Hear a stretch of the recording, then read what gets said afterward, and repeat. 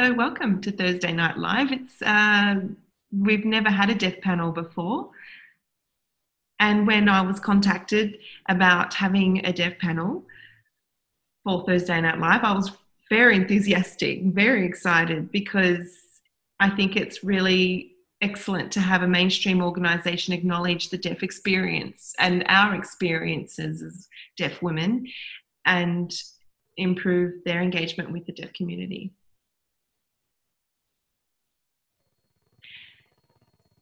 And so in discussions with the panelists about tonight, in our preparations, I actually sent a few questions along to them.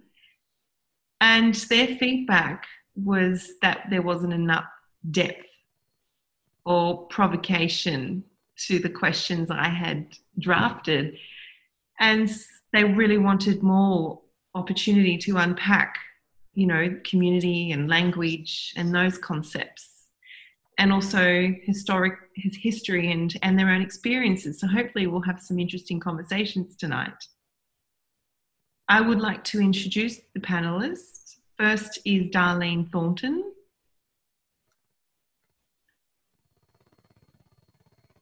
who herself is an Auslan linguist and a researcher, in particular researcher of deaf history. And I have some questions I want to start with you firstly, Darlene. So I mentioned deaf elders or pioneers who tirelessly advocated for the betterment of our access needs in our community, and specifically intergenerational trauma. That seems to be a theme within the deaf community. And so I wanted to ask you, Darlene, what's your experience of intergenerational trauma?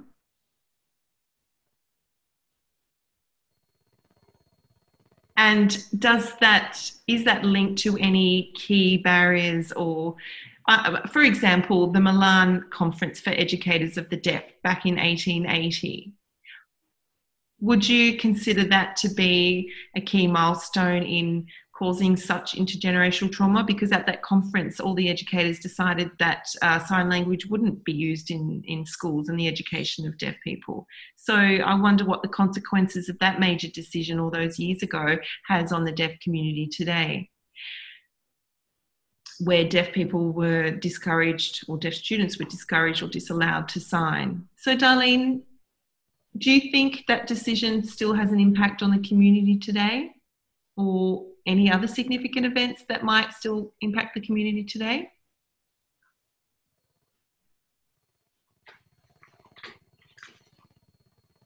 Well, that's a very good question to start with.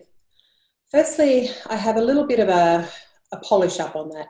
So what if with the Milan Conference, say when it started and everything rolled out and changed, it wasn't actually from that event, it was prior to that event.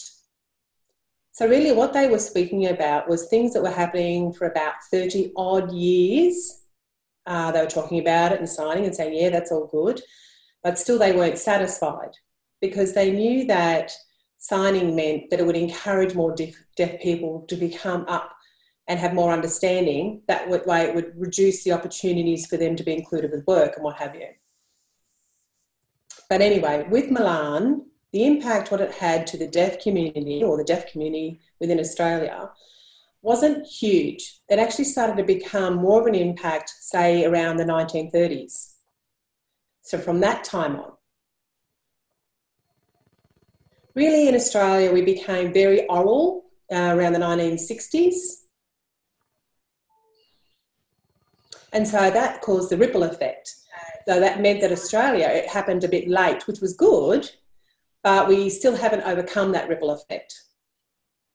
So when we talk about the history and the trauma around that, I think it's interesting, where from my experience, it will be different from the other panelists' experience. For me, when I grew up with deaf grandparents and deaf parents and aunties and uncles and cousins, which meant that when I went to a deaf event or a social gathering or a party or even to church, there as a child who was 5 or 6, I would wander through those groups and I would look at people signing and watching their conversations. So I learned a lot from that, from the older generations that were there and their experience, and how they would deal with, say, problems that arose. You know, if there was a complaint, what would they do? Who would they go to? How could they improve the situation? So for me, I had that extra learning. And then I could see when things couldn't be solved. I took all that information in from my grandparents to my parents. So that means, yes, it has come through the family, it's generational, but also from those generations, from the people that are all connected to them within that generational, and then to the next generation, and now to my generation, so to me. So when I look back, I think, right, everything is still happening in a loop. It just continues. Why? I think it's a lot worse now because there's no regular gatherings. There is no space where deaf people can get together and talk and communicate, you know, not like Facebook, what did I do on the weekend or whatever. It's not the same. You can't really have learned experiences through those mediums. So from my generation and the generations that will come after me, I think their experience will be more difficult because there's nowhere for them to access information from the previous generations. So the responsibility is on myself and from other deaf people from generational deaf families to pass on what our experiences were and what our knowledge is, the things that we take for granted. So really it's a very complex issue. There's no real research around that particular subject, but it is something that I would like to look into one day, to look at the impacts. What is that trauma that has affected the generations? And what is it for deaf families? There are so many...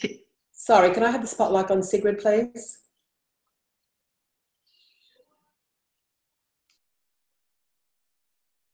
There are just so many layers that can be unpacked and explored there, Darlene, in terms of what makes a deaf experience today, or what contributes to it.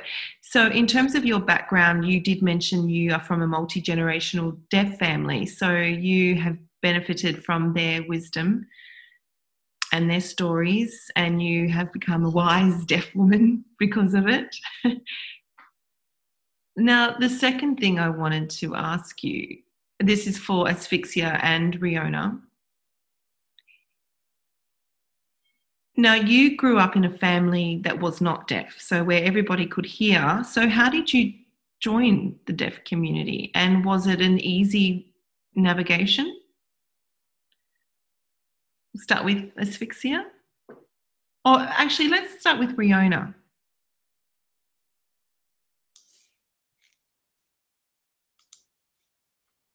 Whoops. Okay, I was born into a hearing family. I only started to learn a few years ago, really quite recent. So my life growing up with my family was good. I had a small family, a hearing family, and I learned to speak orally. But I missed out on, you know, the underlining stuff like the tone. Perhaps when someone was speaking, what was the tone that was attached, or what was the emotion that was attached? Was there any double meaning to those conversations? I would miss that. Also at school, I didn't have an interpreter. I went to a mainstream school. There was no interpreters there. So I would sit and watch the teacher speaking. I really wouldn't have any idea of what they were saying. So I think, oh, well, bother them. I'm just going to open my book and read it. So that's what I did through most of my school life. So that then caused me to miss out on things. But books had information. What was I missing out on? Was the sensitive language, the oral language, the English language. I missed out on the, you know, the points or the finer points of the context, perhaps, or the meanings of particular words and how they related to other words within the language. So there was no community language. So I was a deaf person in a hearing world, but I did understand. I was lucky with my mother. She actually taught me English with cued speech, which is what I grew up with the cued speech. And that gave me a good understanding of English. But I think that when I look back, I really did miss out a lot. I missed out on the social aspect, you know, the deaf community, the deaf friends. The hearing friends had lots of friends, and I'd sit there and look at everyone talking, and I'd be like, okay, this is boring. Whoa. It's like, gee, read a book. So I would read a book. I did that for many years. I got a lot of information from books. So when people say, oh, you're deaf, oh, you poor thing, I kind of go, I'll leave that to Asphyxia to explain that. But on my path, a lot of deaf and hearing people, of course, there's diversity. I decided to join the deaf community when I was young at 18, when I finished school. I was very shy. I had no language, so no Auslan language at all. I was very, very strong in my oral. The deaf community at the time was based in Stanmore, and I remember it was very vibrant, and I was shocked. There's all these people signing, just talking and talking. It's like, wow. But when I tried to join in, like say, hi, my name is, did they accept me? No. No, I was too oral. I was hard of hearing. I said, no, I'm actually profoundly deaf. No, they didn't accept me. I did try for 1 or 2 years to kind of get into the community, but I never felt included. I'd learned sign, but I don't know, perhaps people didn't have enough patience for me. I mean, it's, you know, not everyone's the same. Everyone's diverse. But at that time, it was unfortunate for me because I had met with the wrong group of people. Don't get me wrong, some people are lovely and I am great friends with them now. But just at the time, you know, when you're young, it's a bit, So they didn't accept me. So I thought, okay, this is not for me. So I didn't come back I went back to the hearing world. I'd lost any sound that I had or hearing. I have a cochlear implant. And I was like, well, where do I fit in? Do I fit in the deaf community or the hearing community? Because I didn't fit into either fully. So I was like, well, what do I do? Then eventually I met an absolutely beautiful person. I didn't ask that person for permission to use their name here, just a lovely person. That person who's watching me will know who they are. Hello. So I met that person, and that led to meeting other people. And then I realized, these are a different group of people. These are the people that had the right attitude. They're very warm and welcoming. They were very patient with my signing skills. Very, very patient. Big kisses to all of them because they were so supportive. And about 3.5 years ago, I was in Sydney at a festival, and I met a deaf person there, and they said to me, have you got there's a job there in accessible arts. And I thought, okay, I'll find out about it. Got there, got the job. And then I had learned so much more signing. I was like, oh my God, I just took it in. And then Darlene was talking, and then she had her students, and they were feeding me stuff. And I was like, yep, I understand. Then we, discuss it. So now I feel that I can move in between the two worlds, the hearing and the deaf world. Where do I belong? I'm starting to feel that I do actually belong to the deaf community now. So it's big thanks to Sigrid and Darlene for including me, because now I feel like I have a community. It's my community. So if you have deaf children, please include them in both communities. Please take the time to take them into both communities. Don't be, not bothered. Be bothered. It can be a lot of work. But for deaf people, it's like a shot of adrenaline. It's like, yes, getting in, talking in that language, chatting for hours. It's a beautiful, rich language. I think I've spoken enough, but thank you, Sigrid. I hope that answers your question.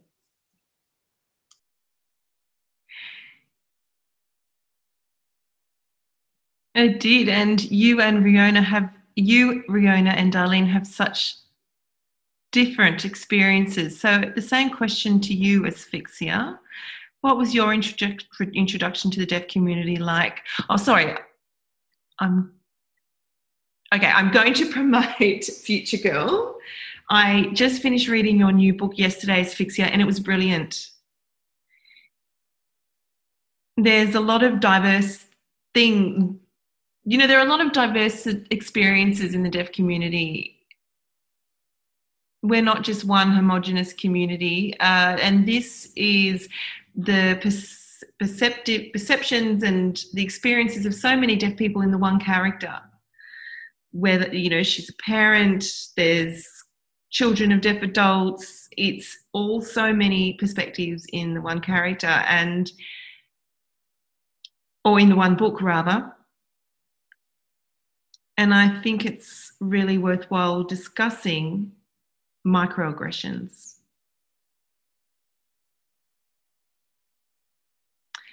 Things that happen repeatedly to deaf people, even though they may appear subtle. And I really identified with that theme in the book. So Asphyxia, I might ask you to expand on that, please.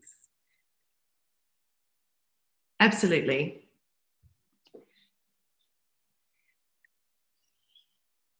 So when I talk about microaggressions in the book, I'm really talking about those little things that happen every day.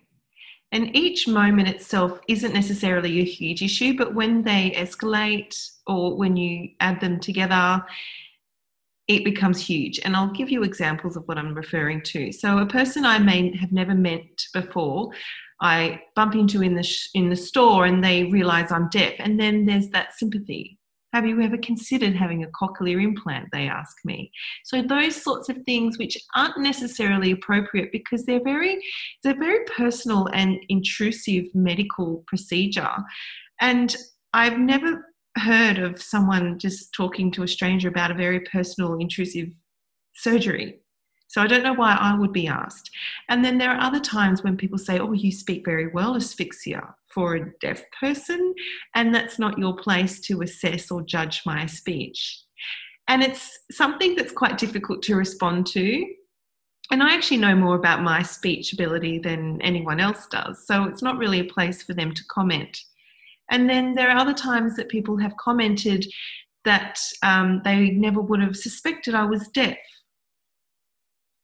Much like, Riona, much like you, I grew up using speech, the oral method, and I spoke quite well because I only became deaf when I was 3. So I had speech and that language development already. So when I spoke, I'm sure I didn't sound like other deaf people, and it was quite patronising that, you know, that I was told that I would pass as a person that could hear. And that in itself is a microaggression. Because over time, those comments built up and I started to feel as though there was something wrong with me being deaf. To be commented, to have that comment that I could pass as being a person that could hear made me feel as though being a deaf person was a problem. And so over time, those little microaggressions actually become quite big. And my voice has changed over time, and that doesn't seem to be a problem for me. So I'm not sure why it has to be a problem for anybody else. And just having that brought up becomes awkward and embarrassing. And for people to comment on my speech or my voice or my medical situation is really none of their concern. And the comments, those microaggressions, have impacted me. And so I've had to build walls up, but that in itself is very exhausting.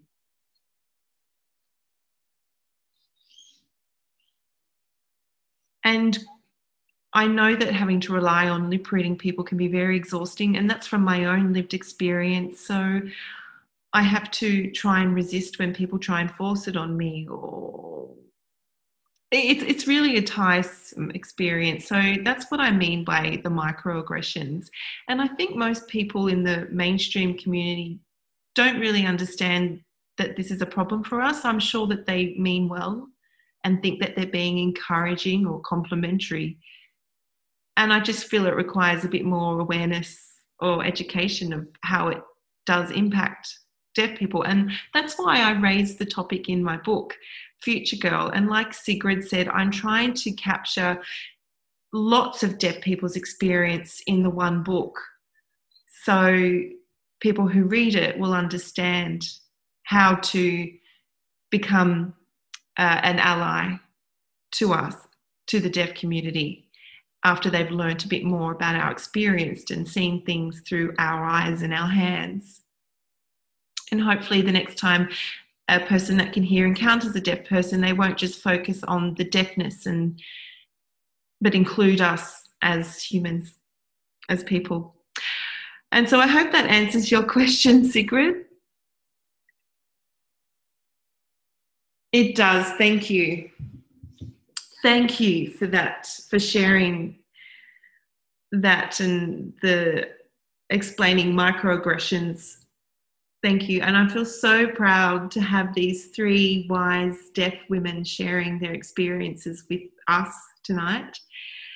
There is another question I would like to ask after observing some of your comments and knowing a bit about your background. When it comes to community, do you think there's more to language than community? And when I say language, I mean Auslan. So who wants to tackle that first? Darlene.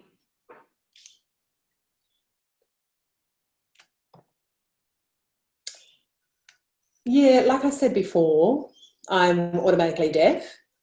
So everything about being deaf, a deaf person in the wider community, I automatically took it all in. So when I question why did this happen to me, or why do I think like that, or why is that my reaction, is automatic. So sometimes if someone says something to me and I say to my parents, why do they speak like that? And they say, oh, maybe they don't know better. But now I have a chance to really research and look into these situations, to what makes a deaf person, or what makes a signing deaf person, because there are differences there. When I look at these lives that are lived, I look at the big things that separate them is generally the use of language. Because Auslan, say obviously for another country, they would have their own signing, like what is the heart of the deaf community, what brings us together. It's the core of the deaf community. But the other thing is actually knowing your own identity, knowing what your capabilities are, what is your history, knowing your strengths, knowing your resilience, and what your value is, what your beliefs are as a deaf person or as a deaf signing person. So other people go, yeah, look, I feel like a deaf person, but I don't need to sign. I don't need to be involved with other deaf people. I'm happy where I am. So that's where it becomes the divide. That's where they're in the middle. Because they feel safe, they feel comfortable, they're in that zone. Sometimes some deaf people don't want to expose themselves. They don't want to research who I am, looking inside. Should I be going to that group? So everything that I have taken in from all of the hearing people, say the well-meaning, unaware people, when they talk about what a deaf person should be, like Asphyxia said, it's like, oh, wow, you speak great. And like Rona said, yeah, oh, well, that's wonderful. Yeah, I get that. Oh, you speak well. I'm like, oh, okay. Oh, so you're not deaf. And I'm like, oh, gosh, show me what a picture is of a deaf person. What does a deaf person look like? I haven't found one yet. So it's what they perceive. So what is a deaf person that hasn't come into the deaf community? It means that they need to unpack themselves, get rid of all those labels and tags, work out what they are, and then decide whether they want to go in the deaf community. But many people don't want to do that because it is scary. It can be a scary experience. It can be very emotional. So it's a huge area that, yes, language connects community. But at the moment, the deaf community, it's strong, it's resilient and ready to support. Unfortunately not. So that's where one of the biggest issues are that I can see. Because people who have deaf children don't see deaf adults and how they work in a community. They say, I noticed one thing that was written in America about some parents who had a baby who was born, who was to become their the 10,000th person to be born as a deaf person. I thought, wow, how many hearing people would really meet a deaf person in their lifetime? No one can really meet 10,000 deaf people. So the maths was huge. And this is why this is happening. But it's kind of like, well, what do you do? Where are the chances to build it, to keep the community together? Say, like, to open those doors, per se, to have people come on in, and it's not like you're stealing them. We want to encourage them to become involved and included. But what that thing is, who knows?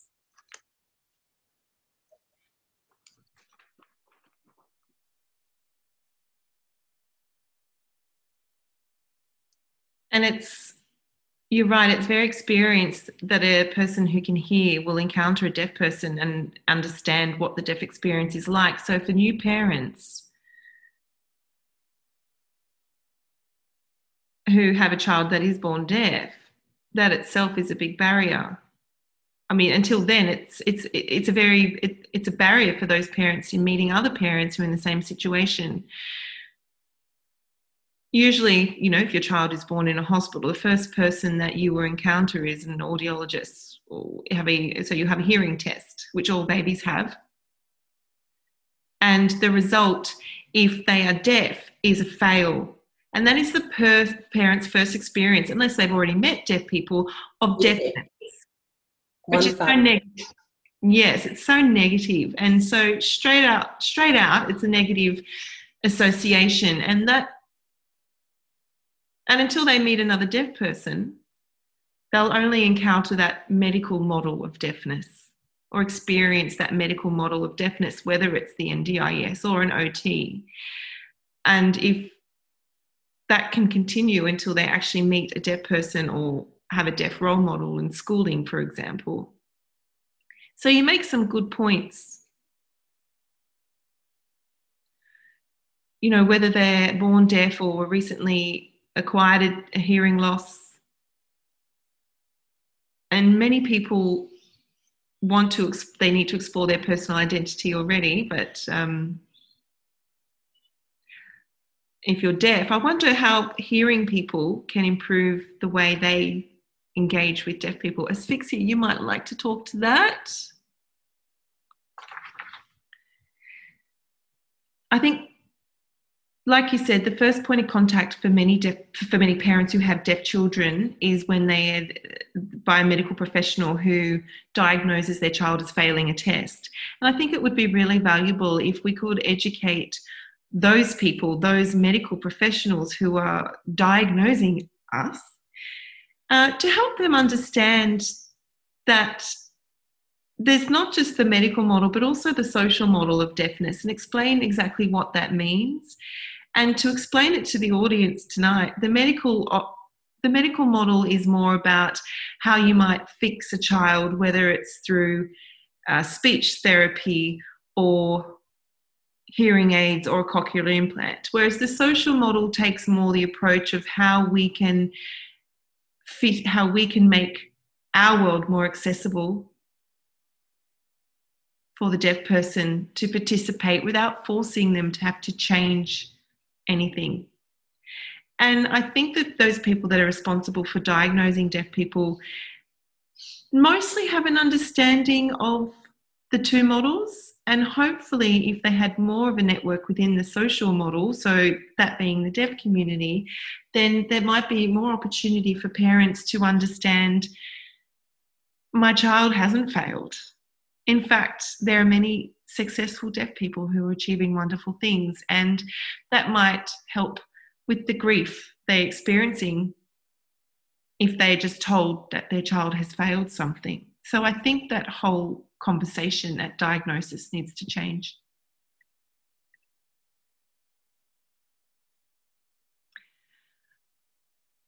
I agree with you, Asphyxia. A big part of a deaf person's life, particularly those who have parents that can hear, which is about 90 to 95% of deaf children. A big part of their identity is formed with that diagnosis, and it really does have an impact on their life journey. And it's really important that we provide support to these families who, especially those who haven't encountered deaf people before, on the different opportunities that are available for their deaf children.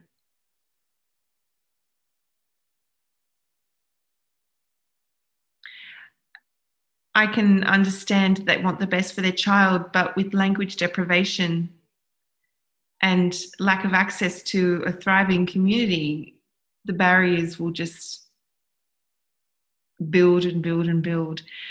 So, in terms of deaf education, I'm wondering if there's something you think that could change to improve deaf education. Darlene.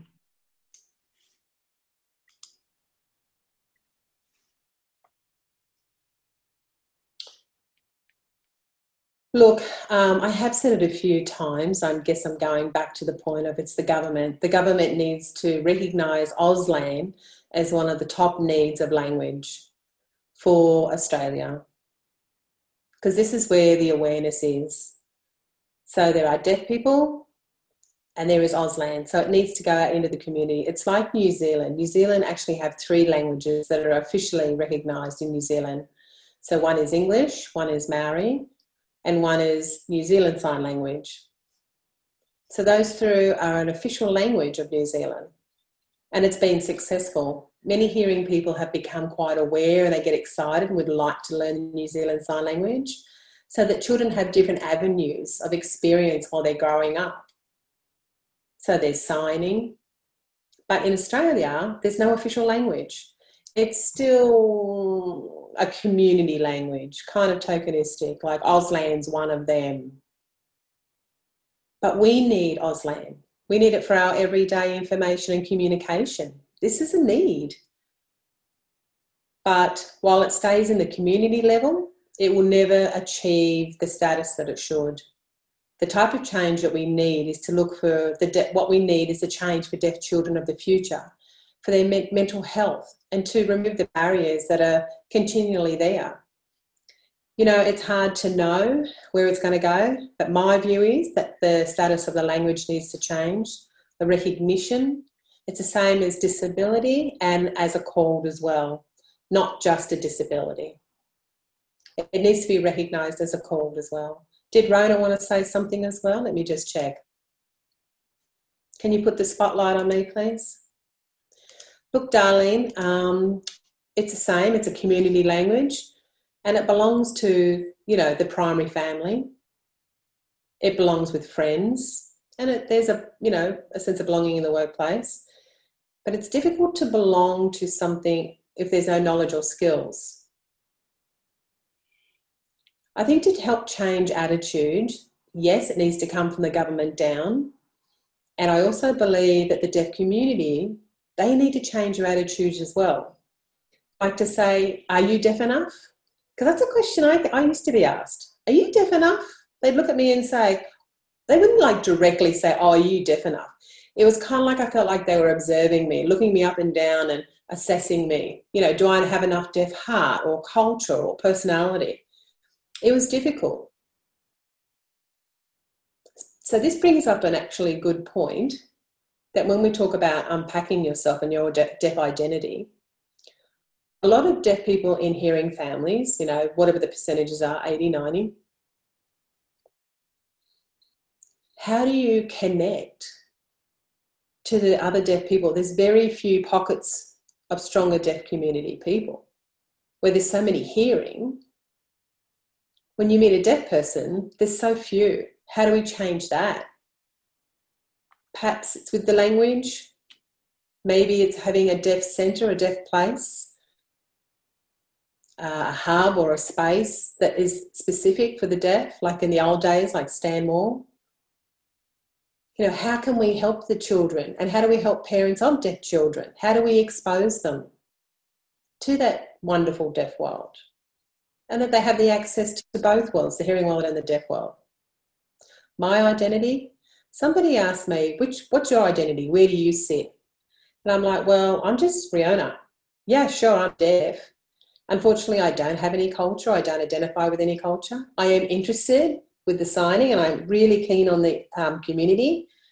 But at the same time, I don't feel like I can fully immerse into the deaf community, because it's another, I don't know. It's like, it's hard to explain. It's like another level. You know, somehow how do I make that a part of myself? that I can be involved 100% in the deaf community. For me, it's not there yet, but you know what? I'm still learning. So if someone asks me, what's my identity? I simply say, I'm Riona.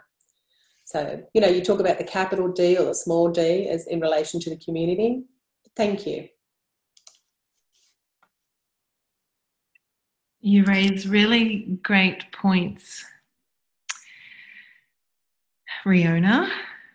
And thank you, Asphyxia and Darlene. All three of you have raised really valid points in terms of how complex identity is and how it impacts connection to community and language, especially when everybody has such varying lived experiences. So I really want to keep going with this conversation until we've unpacked everything and put the world to rights. But I think what we might do is open it to questions from the audience. So if you do have a question, please type it in the chat, or rather the Q&A function at the bottom of your screen. And we've got one question received already that we'll start with. And the question is from Sue Jo Wright.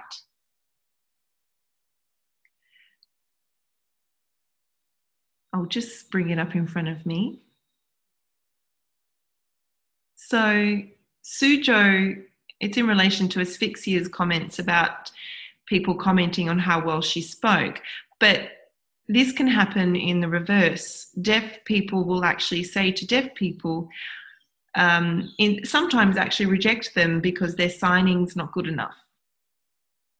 How do you manage that? And I think Riona's already spoken to it, but does Darlene or Asphyxia want to add anything? Darlene?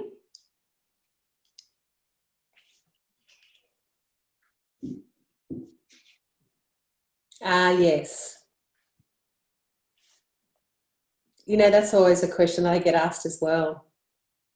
It's like, where do we and how do we really measure the signing skills and the proficiency? I mean, do we need to do that? I think if we look at the deaf community and their point of view, like from my parents' time, which was, I'd say my parents' time around the 1960s, thereabouts. Previous to that and around that time, deaf children were in deaf schools, which meant their signing skills were brilliant because it was their first language and that's how they learnt and processed and did everything through school. So their signing was never assessed. It was never looked at because there was nothing noticeable. But then after, like myself, I was in mainstream as well, full mainstream schools. Most deaf children, I had the opposite experience. So my signing was proficient, but in school, the teacher called my signing sloppy. Like I was a sloppy signer. And they wanted me to do the signed English, which meant I had to put my home signs aside and then adjust myself to the signed English to satisfy the teacher, because the other deaf kids were watching the teacher and the teacher was saying that my signing was sloppy and not good. So the other kids looked at me and went, you're really sloppy. It's better to speak. So that's where the deaf community, it became kind of, what's better, what's good, what's right. So that language identity for a deaf person is always hard because there's no base, there's no measure. It doesn't matter whether you're a brilliant signer or otherwise, it's the attitude that's connected to each other. Like how do we connect to each other? Where's the support? That's the important part. But at the moment, there's none of that. So I think this issue is going to continue. And then there was another comment from Riona saying that we need better education from the government. That's another one that I've spoken to other people as well. I think it would be better to have smaller deaf schools in main areas. So one hub and then having like a deaf club or, access for adults for the kids to have access to, adult language models. That would be the dream. But I think it continues for all of us. I think it will always be a challenge. How do we look at, changing that and bonding better within our own community? Thanks for your comments, Darlene. There is another question, or actually two more that have come through the chat. So one is from Adele. Let me just read it. And so, Darlene, it's related to something Darlene touched on earlier. Adele wants to know if there is any documented history of Auslan or the deaf community, because she's really keen to learn more about it. Perhaps Darlene one day could write something. What do you say to that, Darlene?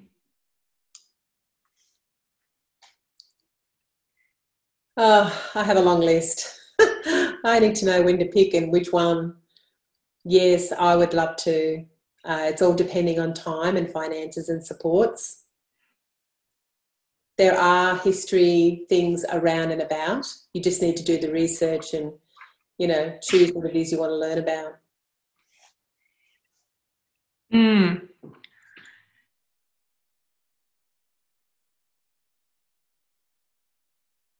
I just want to add a comment to that. It's really important to understand that deaf history isn't always written. Remembering it's a disembodied language, it's the way we communicate it's passed on. Our language is passed on through generations, through storytelling, like many other languages around the world are.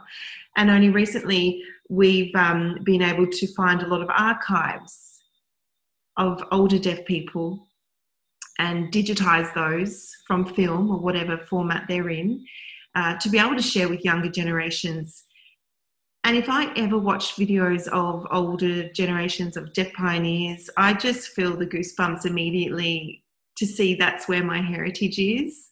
I guess our ancestors of the deaf community. And although we're not related by blood, we are linked in other ways. And in this instance, through language. And there's such a risk of losing that rich history. And as our pioneers become older, it's really important that we maintain that language and preserve our history. So I would like to see more stories captured through video. Now, there is another question. And this one is from Sally. Hello, everybody. Thank you for such a rich conversation tonight. I'm a hearing mother of an amazing deaf child. We are a bilingual family. And we have attempted to become involved in the deaf community as much as possible. However, to be honest with you, we're not finding it an easy experience. Often you need to be invited to a deaf party or a deaf person's home or social event, an intimate social event. It's not enough to just go to the annual Deaf Festival that's held once a year.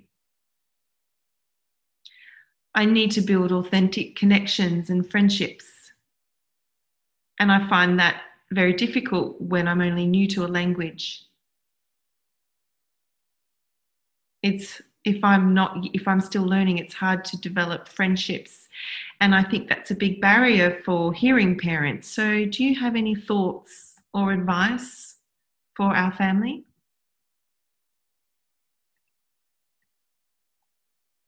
I do.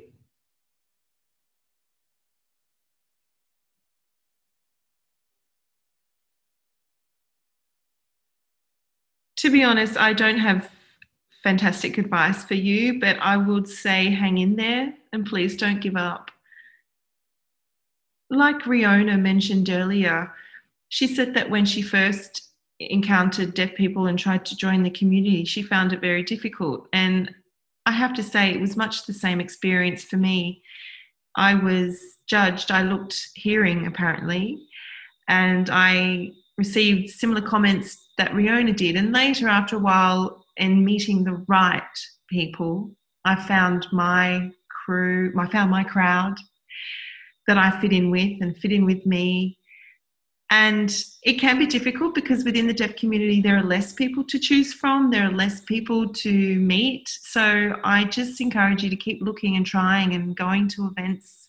And I'm sure over time you'll come to know people, you'll be drawn to people, and those people who are the right people for you will notice how serious you are about wanting to be a part of this community. And as your child grows and goes to school, they will mix with deaf people and might have a mentor. And I'm sure over time you will naturally form your own community within the deaf community, particularly if your child does go to a deaf school or somewhere where there's a deaf facility or is involved somehow in the deaf community.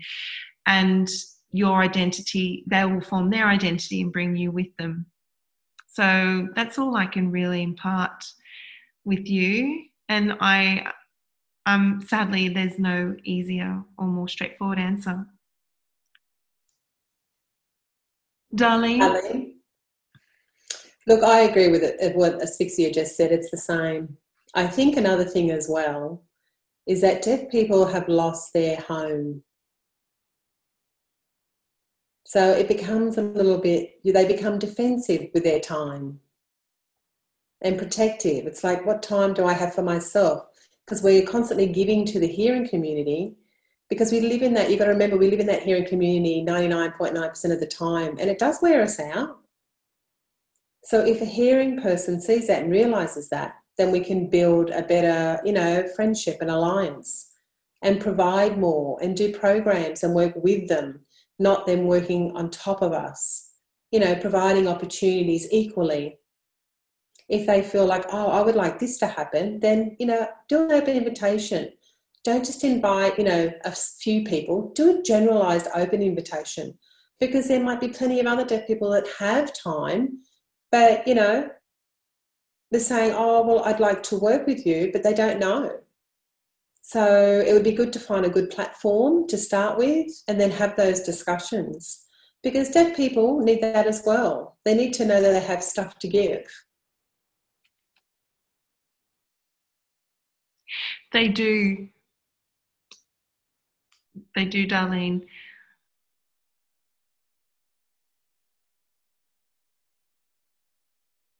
So Riona and I have quite parallel experiences in working with people who can hear.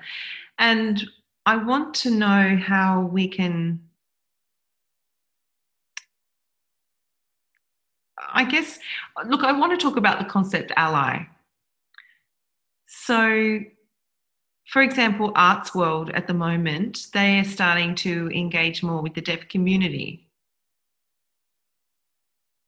And it's a bridge between the hearing and the deaf community. And that's a way we can reach out to young deaf or hard of hearing people. So hard of hearing people who have not yet found the deaf community. And my advice really is, if hearing organisations do have programs for youth, for example, have a think about how you can make it more inclusive so that deaf or hard of hearing kids might join. And then we're closing that gap or removing those barriers between the two communities and allowing people to make authentic connections in a safe space. For example, Lismore Regional Gallery, something they implemented some time ago was providing interpreters for their children's programs. And from that, connections were built between hearing and deaf communities.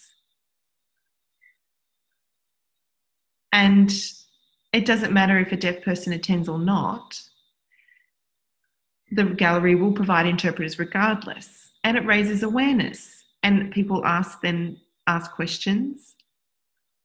Awareness grows, word spreads, and then the first time they might meet a deaf person, it's not new to them.